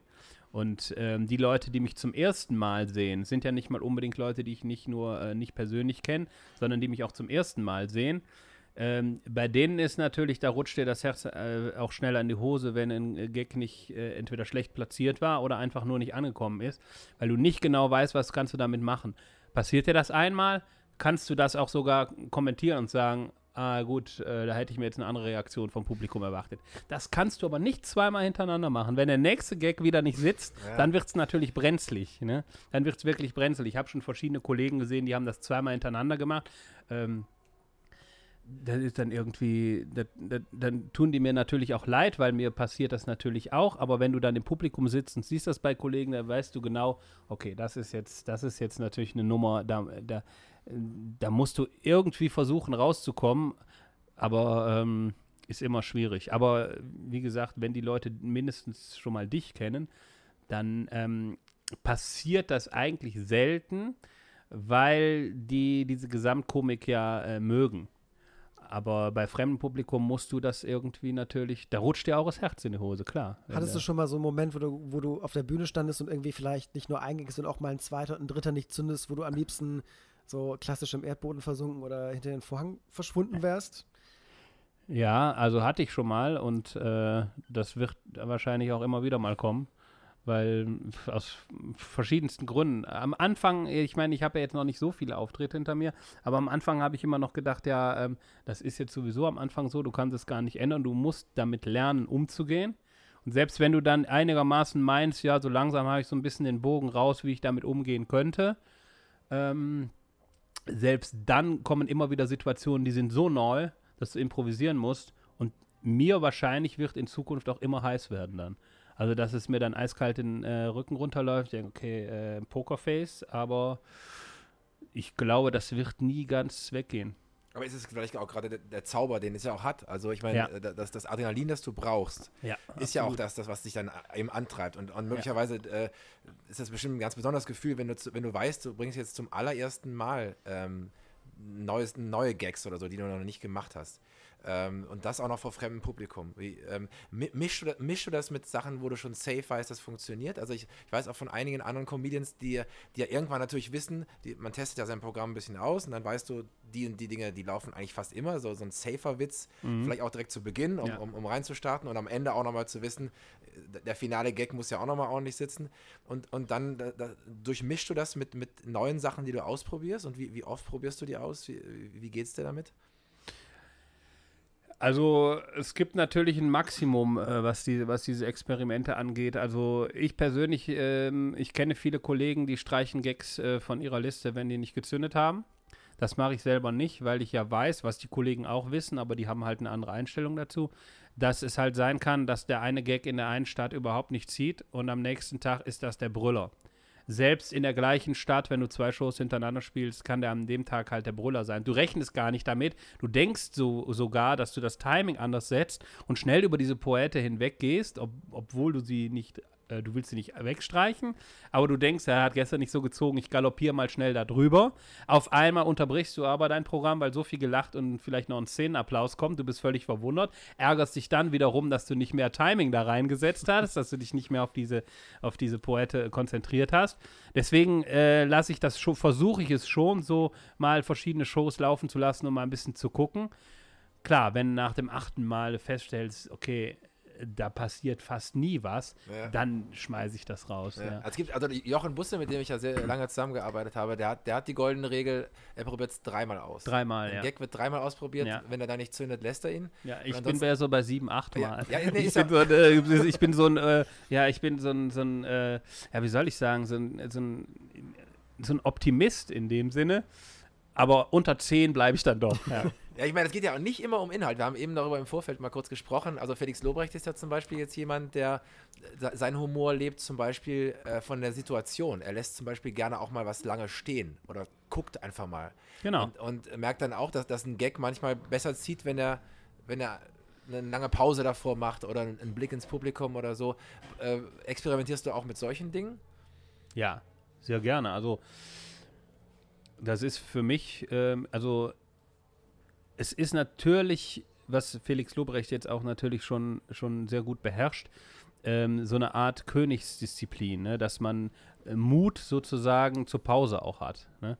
Dass man nicht alles totquatschen muss, sondern das auch mal Stille auszuhalten. Das ist ja relativ schwierig, auch als Schauspieler, dass man Stille aushält.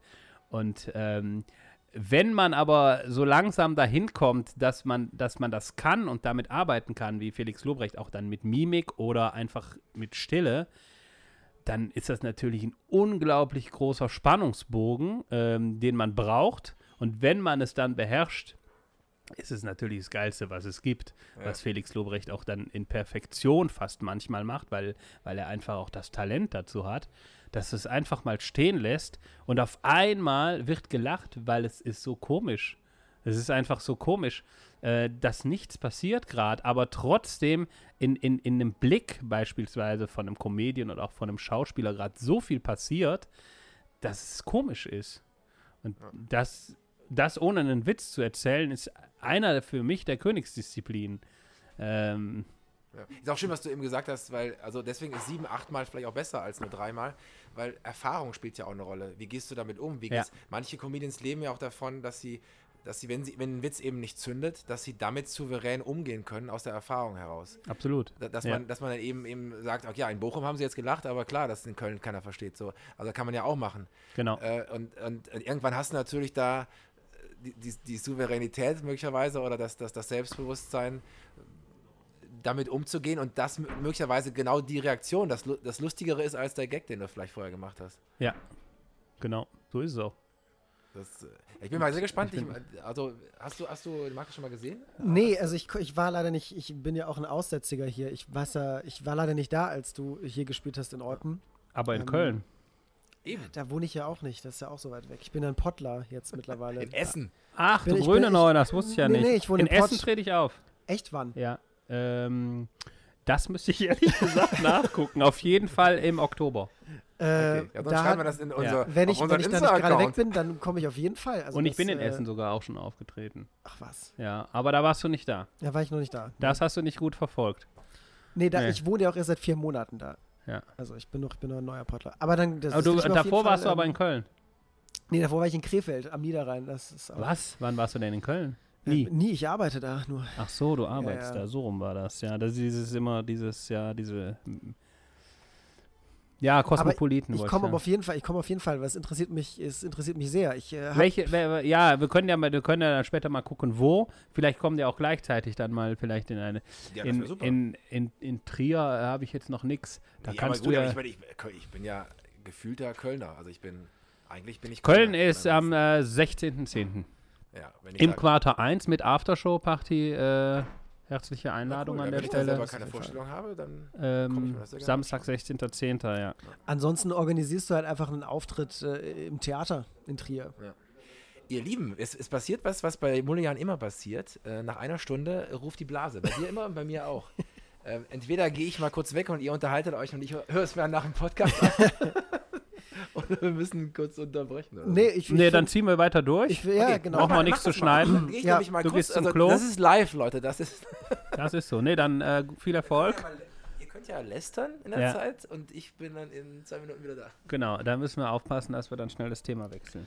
Ja. Er hat aber auch eine schwache Blase. Also ab gewissem Alter. Das ist wir generell, sind ja viel jünger. Das ist generell Dauergag, weil Raphael ja prinzipiell mein Vater auch sein könnte. Eigentlich ist es so eine Vater-Sohn-Geschichte, die wir am Laufen haben. Ach so, so ein Ödipus. Nee, Ödipus, der war doch seine Mutter, fand der gut, oder? War das nicht Papa? Oh Gott, jetzt sind wir hier aber mit falschem, halbem Allgemeinwissen. Halbwissen gehört aber immer dazu. Ich sag, als Daddy Cool ist für mich alles Vater. Für dich ist alles Vater. Vater-Content, absolut. Wie ist es bei dir, Jungs, Mädels zu Hause? Ja, sowohl als auch. Ja. 2 Mädels und dazwischen noch ein Junge, ja. Für die Mädels ist, also für ein Mädel bist du Papa, für den anderen bist du Stiefpapa. Bonuspapa, sagen wir. Bonuspapa, wir sagen Bonuspapa, weil das ist für mich das hört sich halt schöner an. Ja, klar. Um es kurz zu sagen, ja. Das stimmt. Ich habe das, ich weiß, es war irgendein Schauspieler, der das erzählt hat, ein Hollywood-Schauspieler, der seine Freundin geheiratet hat, die auch schon Kinder mitgebracht hat in die Beziehung. Ja.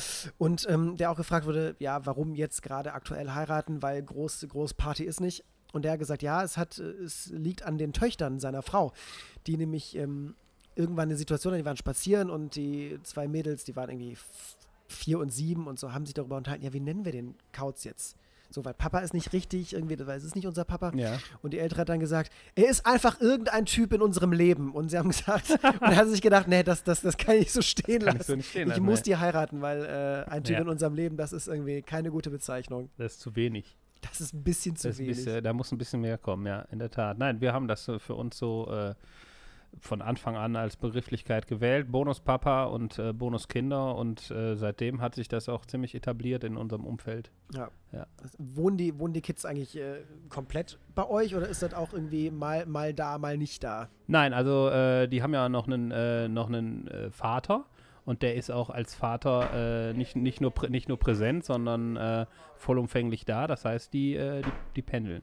Und die haben von jedem was. Deswegen haben die auch einen tatsächlichen Bonuspapa, weil die einen mehr haben. Die haben wirklich einen, du bist kein Ersatz, du bist ein Absolut Plus nicht. One dann. Ja, genau, absolut. Ein klassisches Plus One. Wie kommt denn deine leibliche ist das für die komisch, dass irgendwie ihre Geschwister... Wir haben nicht über dich gelästert mehr, weil das war uns ein bisschen zu... Okay, aber jetzt werde ich irgendwann mal in meiner eigenen Mulle-Podcast-Folge hören müssen, worüber ihr geredet habt. Das hast du doch schon einmal bei unserem ersten Interview. Das musst du auch schon nachher anhören. Ich fand ehrlich gesagt, nachdem du weg warst, wurde es auch ein bisschen zu seriös jetzt hier. Wir müssen noch ein bisschen mehr mullen. Dabei ist eigentlich Raphael der Seriöse von uns beiden. Er hat ja auch tiefgründige Fragen gestellt. Können wir nicht jetzt noch mal ein bisschen weniger tiefgründig, werden noch ein bisschen oberflächlicher? Ich bin zum Beispiel so zum Schluss hin. Finde ich auch, Prost Oder wann an der Stelle. Apropos oberflächlich. Genau. Das muss das sein. Ja. Herrlich. Nein, ich wollte dich aber nicht unterbrechen, Jan, wie so oft.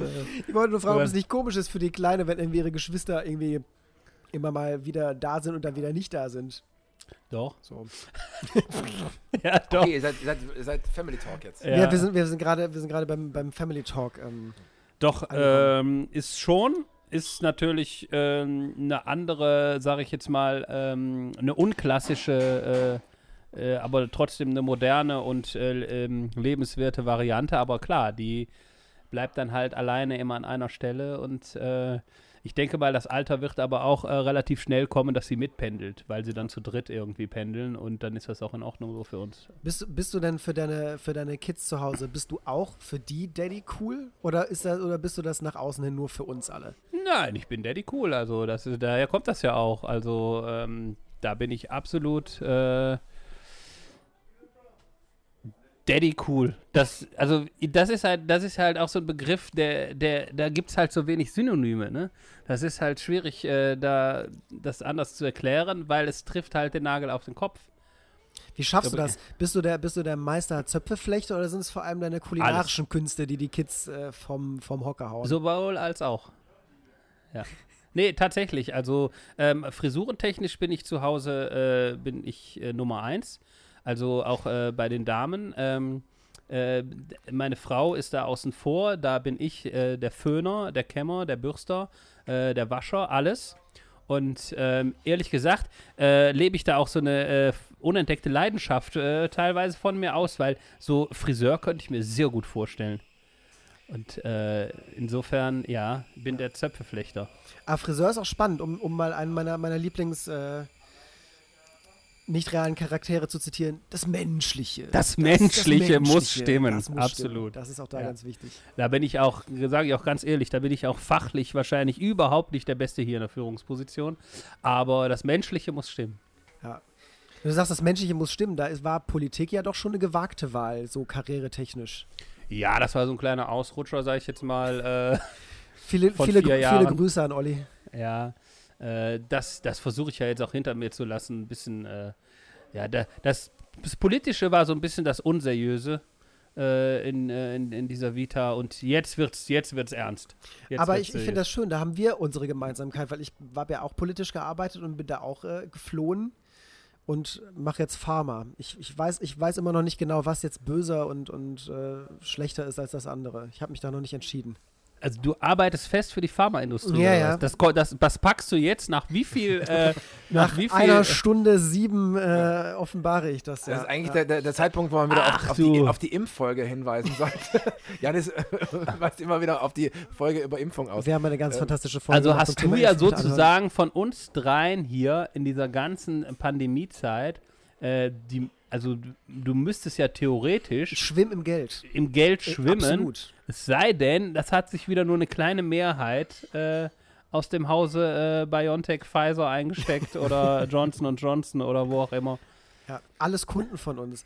Du hättest zeitig investieren können, ne? auch in Aktien. Ich hätte in unsere eigenen Aktien investieren müssen. Also du hast es verkackt, um es kurz zu machen. Ich hab's komplett verkackt, ja, muss ich gestehen. Nee, macht ja nichts. Interessanterweise, Menschen werden ja immer krank, deswegen mit Kranken kann man auch immer Geld verdienen, das funktioniert sehr gut. Ja. Aber wir haben einige Kunden gehabt, die so Erkältungsmedikamente machen. Und die hatten, zum Beispiel? Und die hatten Probleme. Man kann ja hier Namen nennen. Ich darf jetzt keine Namen nennen. Was? Ja, aber es gibt ja auch andere, kann man ja immer dahinter sagen. Ja, es gibt viele von wenn man Bayer mehrere und nennt. So. Zum Beispiel, es gibt Bayer, es gibt Ratiofarm.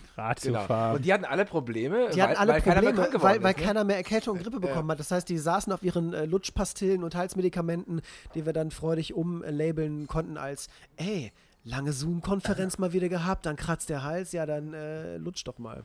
Ja. Also die Tablette. Ach so, muss man sich das vorstellen. Ja, klar. Okay. Also das ist ein Sumpf der Scham und der Unmenschlichkeit, die Pharmaindustrie. Und ich hoffe, mein Chef hört dir jetzt nicht zu, weil sonst mache ich... Trotzdem streichst du dir aber gerne die Kohle dann aber natürlich, auch ohne irgendwelche Skrupel. Ohne Skrupel, ja. Finde ich gut. Ja, jetzt wird es da richtig Deep Talk. Moralische Vorstellungen, wir wollten ja nicht so lange darauf eingehen, auf deine Kündigung. Müssen wir auch nicht inhaltlich darauf eingehen. Aber er macht es trotzdem. Nein, aber also, dir scheinen, oder ist offensichtlich, dass dir moralische Vorstellungen sehr wichtig sind. Also ist es dir wichtig, dass du das, was du tust, dass das einen Gesamtsinn in deinem Leben ergibt? Weil so viele Menschen machen ja einen Job, also um Geld zu verdienen oder um irgendwo hinzukommen, keine Ahnung. Aber offensichtlich gehst du jetzt gerade einen Weg, wo du sagst, das muss auch mit mir übereinstimmen. Das bin ich, immer mehr ich in meinem Beruf oder so. Kann das sein?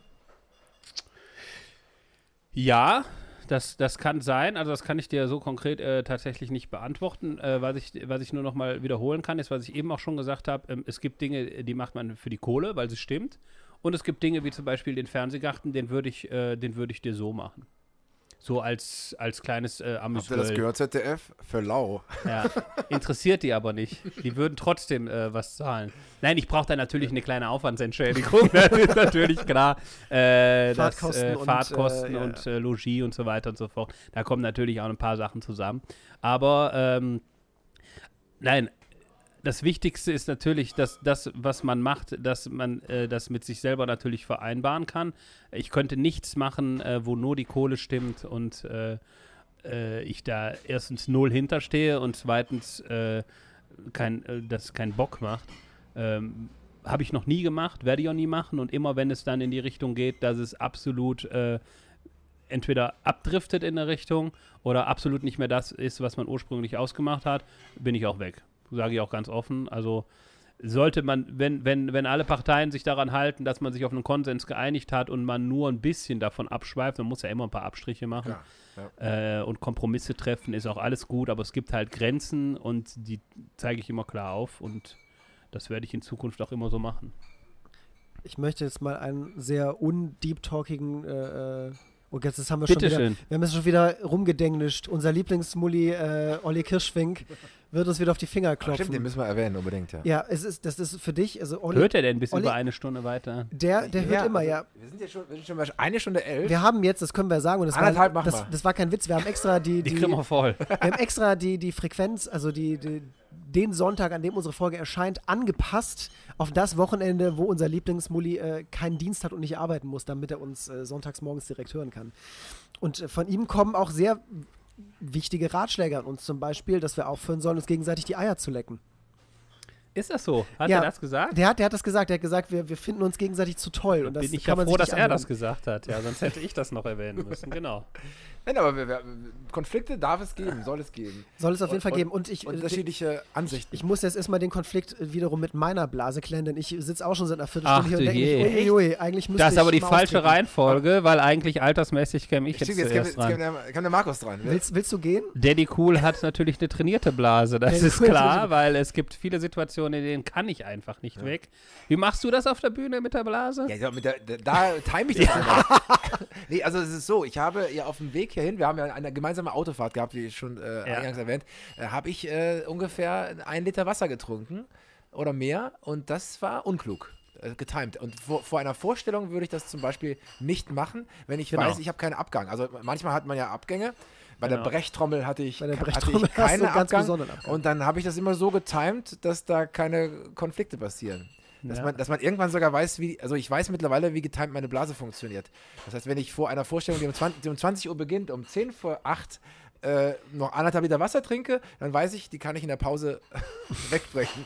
Wenn ich aber 1 Stunde vor 20 Uhr in der Nervosität zu viel trinken würde, dann müsste ich während des Auftritts und dann kann ich natürlich nicht. Ist das im Laufe der Jahre schlechter geworden, dann auch mit der Blase oder? Das ist halte ich für ein Gerücht. Training. Nee, das ist ein Training. Aber ich glaube schon, dass man das timen muss und dass schon einige Kollegen. Hast du mal mit Jochen Busse darüber gesprochen, wie er das? Der Mann ist übrigens, also Chapeau, der Mann ist 80 Jahre alt, geistig, körperlich fit wie ein Turnschuh. Das ist enorm, was dieser Mann, also das ist für mich eine richtige Inspirationsquelle. Ja, können wir bitte kurz überschwenken zu einem Mann, der nicht 80 ist und geistig nicht ganz da ist, Armin Laschet? Wieso sollten wir über Armin Laschet reden? Weiß ich nicht, weil du sprachst gerade von alten Menschen, die geistig da sind. Ich dachte direkt an einen weniger alten Menschen, der geistig nicht mehr ganz da ist. Ja, also ich finde, der hat in unserem Podcast Du hast mich nämlich, du hast mich enttäuscht. Bei aller Liebe. Als wir die Sonderfolge gemacht haben zu der Flugkatastrophe, wo ich ja nicht bei sein konnte, weil ich in der Sonne im Urlaub saß, was man gar nicht sagen darf in dem Zusammenhang. Ach stimmt, du willst einen Konflikt haben. Hab ich dir gesagt, ich möchte bitte, dass du für mich sagst, dass Armin Laschet ein Arschloch ist. Und du hast gesagt, ja, mache ich und hast es nicht gemacht. Nein, weil ich habe dir erklärt, okay, dann sagen wir es jetzt öffentlich. Ich finde generell, dass Menschen keine Arschlöcher sind, sondern manchmal, in dem Fall Armin Laschet zum Beispiel, sich manchmal ungeschickt anstellt. Du bist viel zu politisch korrekt. Das ist Wow, also da ist wohl eine riesen Spanne zwischen ungeschickt anstellen und ein Arschloch zu sein. Nein, aber also revidierst du eigentlich alles, was vorher gesagt wurde? Genau. Klar, Nein, aber das alles zunichte. aber diesen Konflikt wollten wir ja herbeiführen. Nein, aber es ist tatsächlich so, dass Armin Laschet zum Beispiel, Laschet lacht war jetzt zum Beispiel das Hashtag. Bei der Flutkatastrophe, der Bundespräsident hält eine Rede und gedenkt der Opfer.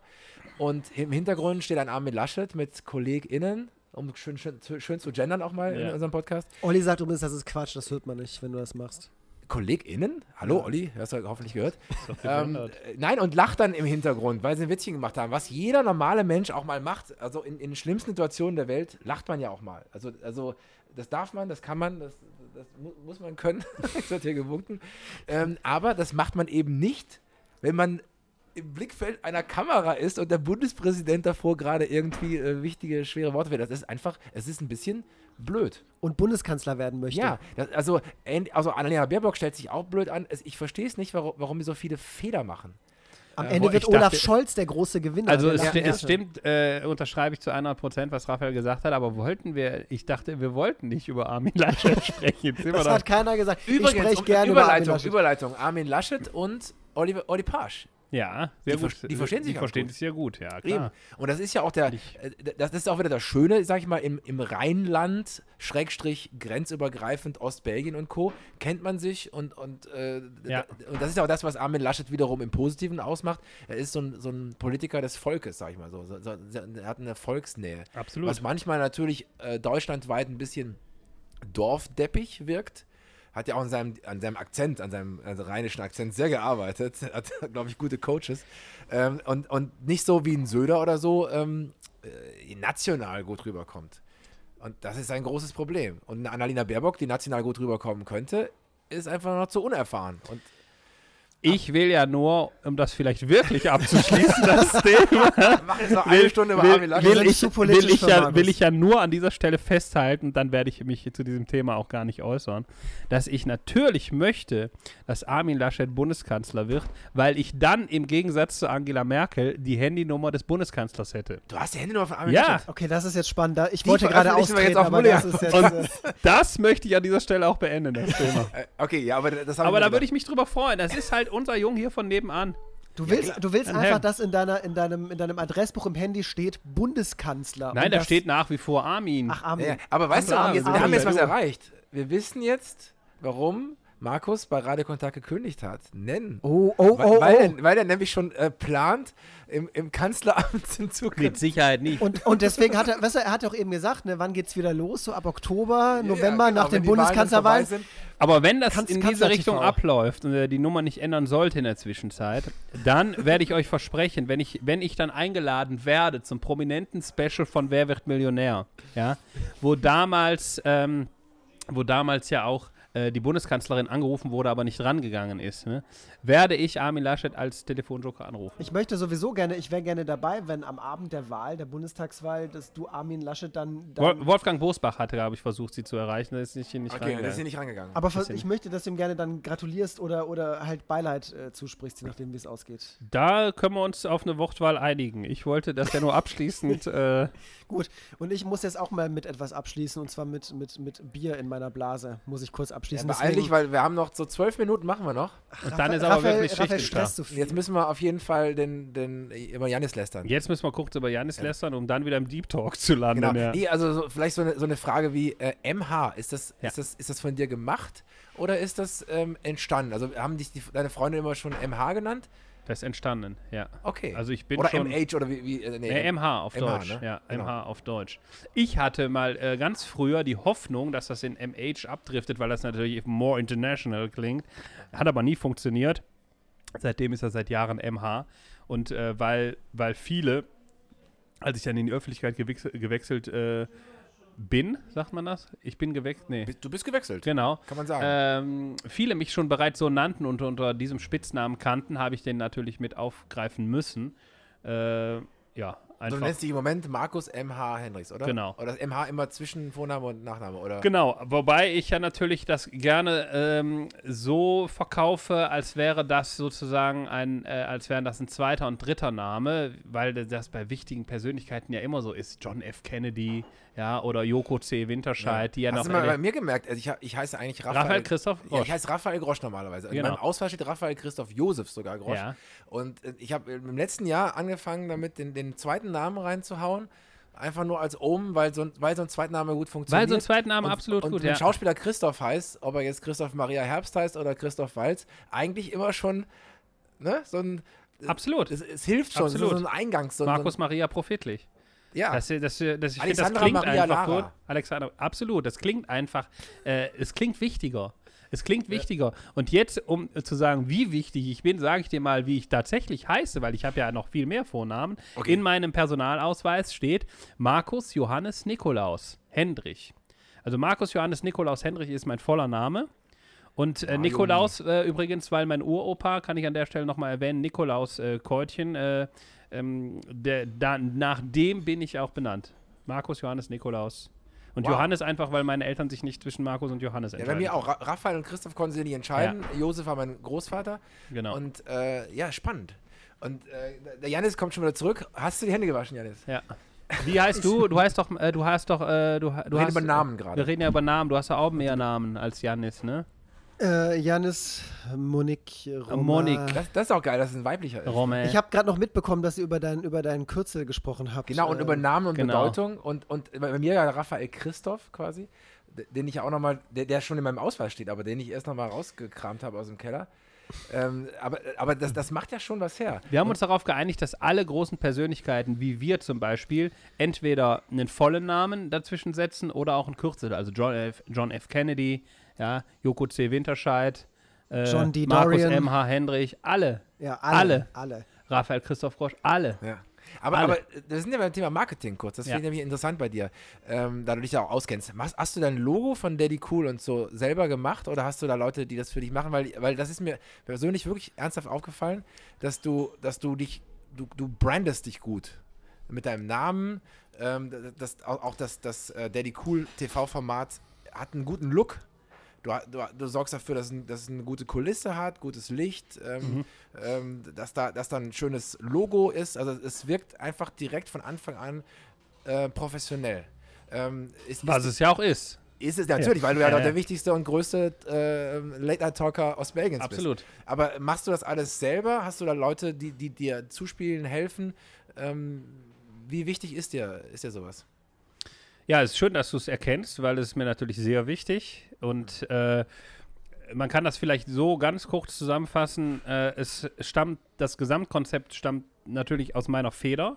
Also es ist meine Produktion und es ist auch mein Setting. Aber ich habe natürlich, das muss man an der Stelle erwähnen, ein Team dahinter, die daran arbeiten tatsächlich.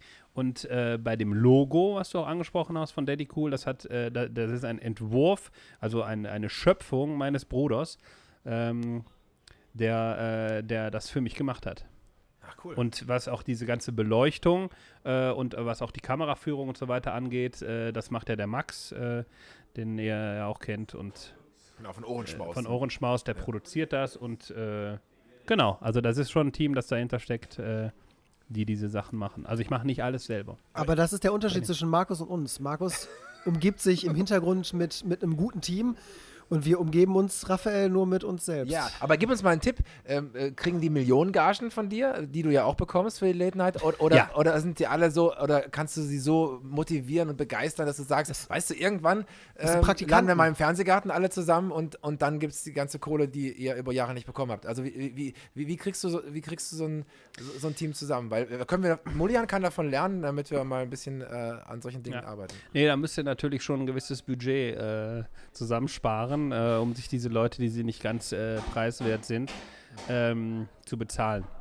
Aber man kann natürlich auch sagen, jeder fängt mal an, am Anfang, man darf den Leuten jetzt keine Scheiß erzählen, ne? Also man kann natürlich Leute motivieren, auch in Low-Budget-Produktionen zu arbeiten, ist klar. Aber also ich persönlich bin jetzt kein Freund davon, zu sagen, würde ich mich so ein bisschen wie Björn Höcke fühlen, der im ZDF-Interview gesagt hat, es könnte ja mal sein, dass er eine große politische Persönlichkeit werde. Also von solchen Formulierungen halte ich mich gezielt fern. Aber du sagst einfach lieber direkt, du bist halt einfach schon eine große Persönlichkeit. So, das zum einen, und zum anderen, was ich natürlich gerne mache, ist, wenn es dann irgendwie darum geht, dass es eine Low-Budget-Produktion ist, dass ich dann oft natürlich sage, also Kost und Logis, da gibt es keine Grenzen. Also wir Ostbelgier sind ja auch keine Kostverächter. Ja. Und man kann Leute natürlich auch mit einem guten Essen und Alkohol locken, ne? Wie mich zum Beispiel auch. Also für ein gutes Essen mache ich fast alles. Aber da siehst du mal, wie clever Raphael und ich das gemacht haben. Wir haben dich mit nichts gelockt und im Endeffekt sitzen wir jetzt in deinem Wohnzimmer und trinken dein Bier. Ja. Und du hast es geschafft, beziehungsweise die Heute-Show hat es geschafft, dass ich immer noch nicht weiß, ob es Bernd oder Björn Höcke ist, und das finde ich übrigens Bernd. geil. Ja. Bernd Höcke ist der offizielle Name. Ja, aber es ist doch geil, dass man das schafft. Also wenn man das auch googelt, dann geht sogar Wikipedia darauf ein, dass das mit dem Namen... Das ist da jetzt, das hat die ist Heute-Show großartig, geschafft. Das großartig, ja. Wäre das für dich auch übrigens ein Ziel? Also jetzt mal, wir kommen ja so langsam dem Ende entgegen, weil wir haben ja alle schon am Klo, außer du. Perspektive. Sowas wie die Heute-Show oder vielleicht auch in Satire-Shows mal dabei zu sein, wäre das für dich auch eine... Oder bleibst du wirklich am Fernsehgarten? Ich bleibe natürlich fest beim Fernsehgarten. Also das ist wirklich, möchte ich an dieser Stelle nochmal erwähnen, also das ist im Moment so das Ding, wo ich jetzt auch noch Potenzial sehe, dass da auch auf kurz oder lang nochmal frischer Wind reinkommen könnte. Ne? Nachdem Verstehen Sie Spaß jetzt mit Schöneberger besetzt ist und Wetten, dass es ja nicht mehr gibt. Heute-Show finde ich in sich insofern rund, als dass ich mich da gar nicht in diesem Ensemble jetzt unbedingt sehe. Das heißt, ich finde diese Produktion in sich komplett, das heißt, das ist für mich kein Ziel, wohingegen beim Fernsehgarten, da sehe ich eindeutig eine Ergänzung, wenn ich käme, und so würde ich das dann eben ein bisschen einschätzen. Aber siehst du auch ein Branding darin? Also wenn man jetzt den ostbelgischen Markt betrachtet, hast du ja schon eigentlich auch fast, also mehr geht ja eigentlich nicht. Du hast irgendwo die Leute erreicht. Ja. Das geht ja jetzt so langsam weiter nach NRW, was übrigens sehr dankbar ist, wirst du merken, wenn du in anderen Bundesländern unterwegs bist, da wird weniger gelacht. Ja. Aber wäre es für dich auch ein Branding-Gedanke zu sagen, ich komme aus Belgien? Also weil das unterscheidet dich ja von allen anderen Comedians in Deutschland. Ja, ich denke mal, es wird zwangsweise darauf hinauslaufen. Wie das jetzt marketingtechnisch zu bewerten ist, klar, ein gewisses Profil, ein gewisses Standing ist immer wichtig, also eine gewisse Exotik ist auch immer wichtig, also dass man ein Alleinstellungsmerkmal hat. Das wäre bei mir in dem Fall der Belgier. Aber ich lasse das mal entspannt auf mich zukommen. Wenn es sich entwickelt, ist es so. Wenn die Leute sagen, okay, der spricht Hochdeutsch, ist mir scheißegal, wo der herkommt, dann ist es für mich auch okay. Man muss natürlich auch dazu sagen, gerade deine Familie hat ja wirklich Talent aus Belgien hinaus, vor allem in die deutsche Welt zu gehen und sich einen Namen zu machen. Ne? Du weißt ja, dass das ein absolutes No-Go ist, mich nur auf meine Schwester zu reduzieren. Ich habe meine prominente Schwester. Ich habe nur gesagt, deine Familie hat Alles Talent. gut. Du hast deine Schwester angesprochen. So habe ich dich kennengelernt übrigens. Ja. Also, um mal den Kreis zu schließen, was so schön ist. Also kennengelernt, so Jannis und so kennenlernen könnt ihr in den alten Folgen hören, ne? Ja, in allem. Aber wir haben uns ja so kennengelernt, so ein bisschen so Ostbelgier der Welt. Da warst du nämlich gerade beim Olli Pasch. Genau. Und dann haben wir mal so ein schönes Meeting gemacht von wegen die Ostbelgier der Welt, so ein bisschen als Botschafter. Und da war deine Schwester auch genau, dabei. Das war ja damals auch so ein bisschen auch einer meiner Hauptaufgaben, dieses Netzwerk zu schaffen, und da haben wir uns ja auch kennengelernt, genau. Ja. Jetzt darfst du aber kurz allen ZuhörerInnen verraten, wer deine Schwester ist, oder? Meine Schwester ist niemand Geringeres als Kathi Hendrich, die ihres Zeichens erste Frauenfußball-Bundesliga in Wolfsburg spielt und natürlich auch im A-Kader der deutschen Nationalmannschaft. Und vollkommen unterbezahlt, möchte ich jetzt mal dazu sagen, Frauenfußballer im Vergleich zu den Männern vollkommen unterbezahlt. Ja, aber das ist eine Diskussion, die interessiert die Frauen gar nicht so sehr. Nicht? Ist für Männer nur die Diskussion, dass Frauen zu wenig verdienen? Tatsächlich ja, weil den Vergleich, den macht meine Schwester nie und es ist ja eigentlich auch völlig egal, weil sie sagt zum einen, dass der Vergleich sowieso hinkt und es ist auch eigentlich völlig uninteressant, weil sie macht das, was sie liebt und es ist jetzt auch nicht unbedingt brotlose Kunst. Und wenn du den Vergleich ziehst, klar, dann stehen Milliarden gegen einen gut bezahlten Job. Ja. Aber die Frauen tun ja alles dafür, dass es immer mehr etabliert dass es populärer wird. Ja, das ist populär, aber das ist ja auch gut schon mal ein guter Weg. Wir hatten doch auch so eine sehr schöne Kampagne mit hier, wir haben Pferdeschwänze. Ja. Und so, wir brauchen keine. Da war meine Schwester ja auch. Wie war das? Wir brauchen keine Eier, wir haben Pferdeschwänze? Irgendwie sowas? Sowas, ja. In die Richtung fand ich sehr stark. Schön, die Folge hat angefangen mit dem Ständer von Jannis. Und jetzt sind wir bei Pferdeschwänzen. Und endet mit Pferdeschwänzen. Ja. Das ist eigentlich zu schön, um es nicht als Ende. Suche Mann mit Pferdeschwanz, Frisur egal. Ja, genau. Ja. Genau. Leute, wenn das kein Schlusswort ist. Das ist ein absolutes Schlusswort. Aber ich will hier gar nichts abmoderieren, ne? Nee, alles gut. Ich muss nur auch eben, ich habe es geschafft, die ganze Folge nicht zum Klo zu gehen. Was sowieso wichtig ist, Raphael, wir müssen unseren lieben Zuhörern und Zuhörerinnen, den ganzen tollen Mullis da draußen noch Kannst sagen. Kannst du das nicht gendern? Sag mal ZuhörerInnen, Janis. Ja. ZuhörerInnen. Sagen, wie sie uns erreichen können. Willst du diesmal die Ehre haben? Nee, das machst du, Janis. Das kannst nur du. Okay, erreichen kann man uns natürlich über verschiedenste Kanäle. Zum einen über Instagram @mullianpodcast, über Facebook Mullian Deutschlands belgischster Podcast, ganz altmodisch über E-Mail mullianpodcast@gmail.com. Swiped uns natürlich auch gerne bei Tinder nach rechts. Und bei Bumble und auf Gay Romeo sind wir bestimmt auch vertreten. Ja. Und von Markus haben wir eben gelernt, dass wir ein bisschen mehr Social Media machen sollen. Und dass wir auch unsere FollowerInnen, die wir ja haben, Janis, du durch deine nackten Brüste und ich durch meinen Schauspieler. Ich möchte nicht darauf reduziert werden, bitte. Mir auf unseren Mullian-Podcast auf jeden Fall bringen sollten. Ne? Oder das wäre ja schon ganz gut. Das wär ganz gut. Ansonsten besucht auf jeden Fall den lieben Markus M.H. Endrich, wenn er es nicht sowieso schon tut, auf seiner Facebook-Seite. Wir haben eben gelernt, Janis, als du auf Klo warst, dass es MH ist. Das MH, nicht MH. Oh, das ist nicht ganz Englisch. Okay, dann besucht den MH auf seiner Facebook-Seite. Und kommt auf jeden Fall zu seinen ganzen Oder einfach auf mh-henrich.com. Oder da und besucht seine Live-Shows auf jeden Fall. Ich behaupte jetzt einfach mal, das ist es auf jeden Fall wert. Ich muss mich da selbst natürlich noch von überzeugen, aber ich gebe jetzt schon mal so mein Siegel gebe ich schon mal vorab. Lieber Markus, wir danken dir sehr. Ja, ich habe zu danken, dass ihr euch bei mir selbst eingeladen habt. Ja. Das war eine historische Folge, dass wir uns bei dir selber eingeladen haben. Ja, sehr gerne. Jederzeit wieder. Und ihr lieben Mullis, macht's gut. In 2 Wochen hören wir uns wieder. Und mal gucken, was dann passiert. Mal gucken, was dann passiert. Überraschung. Jo, bis dann. Ciao. Ciao.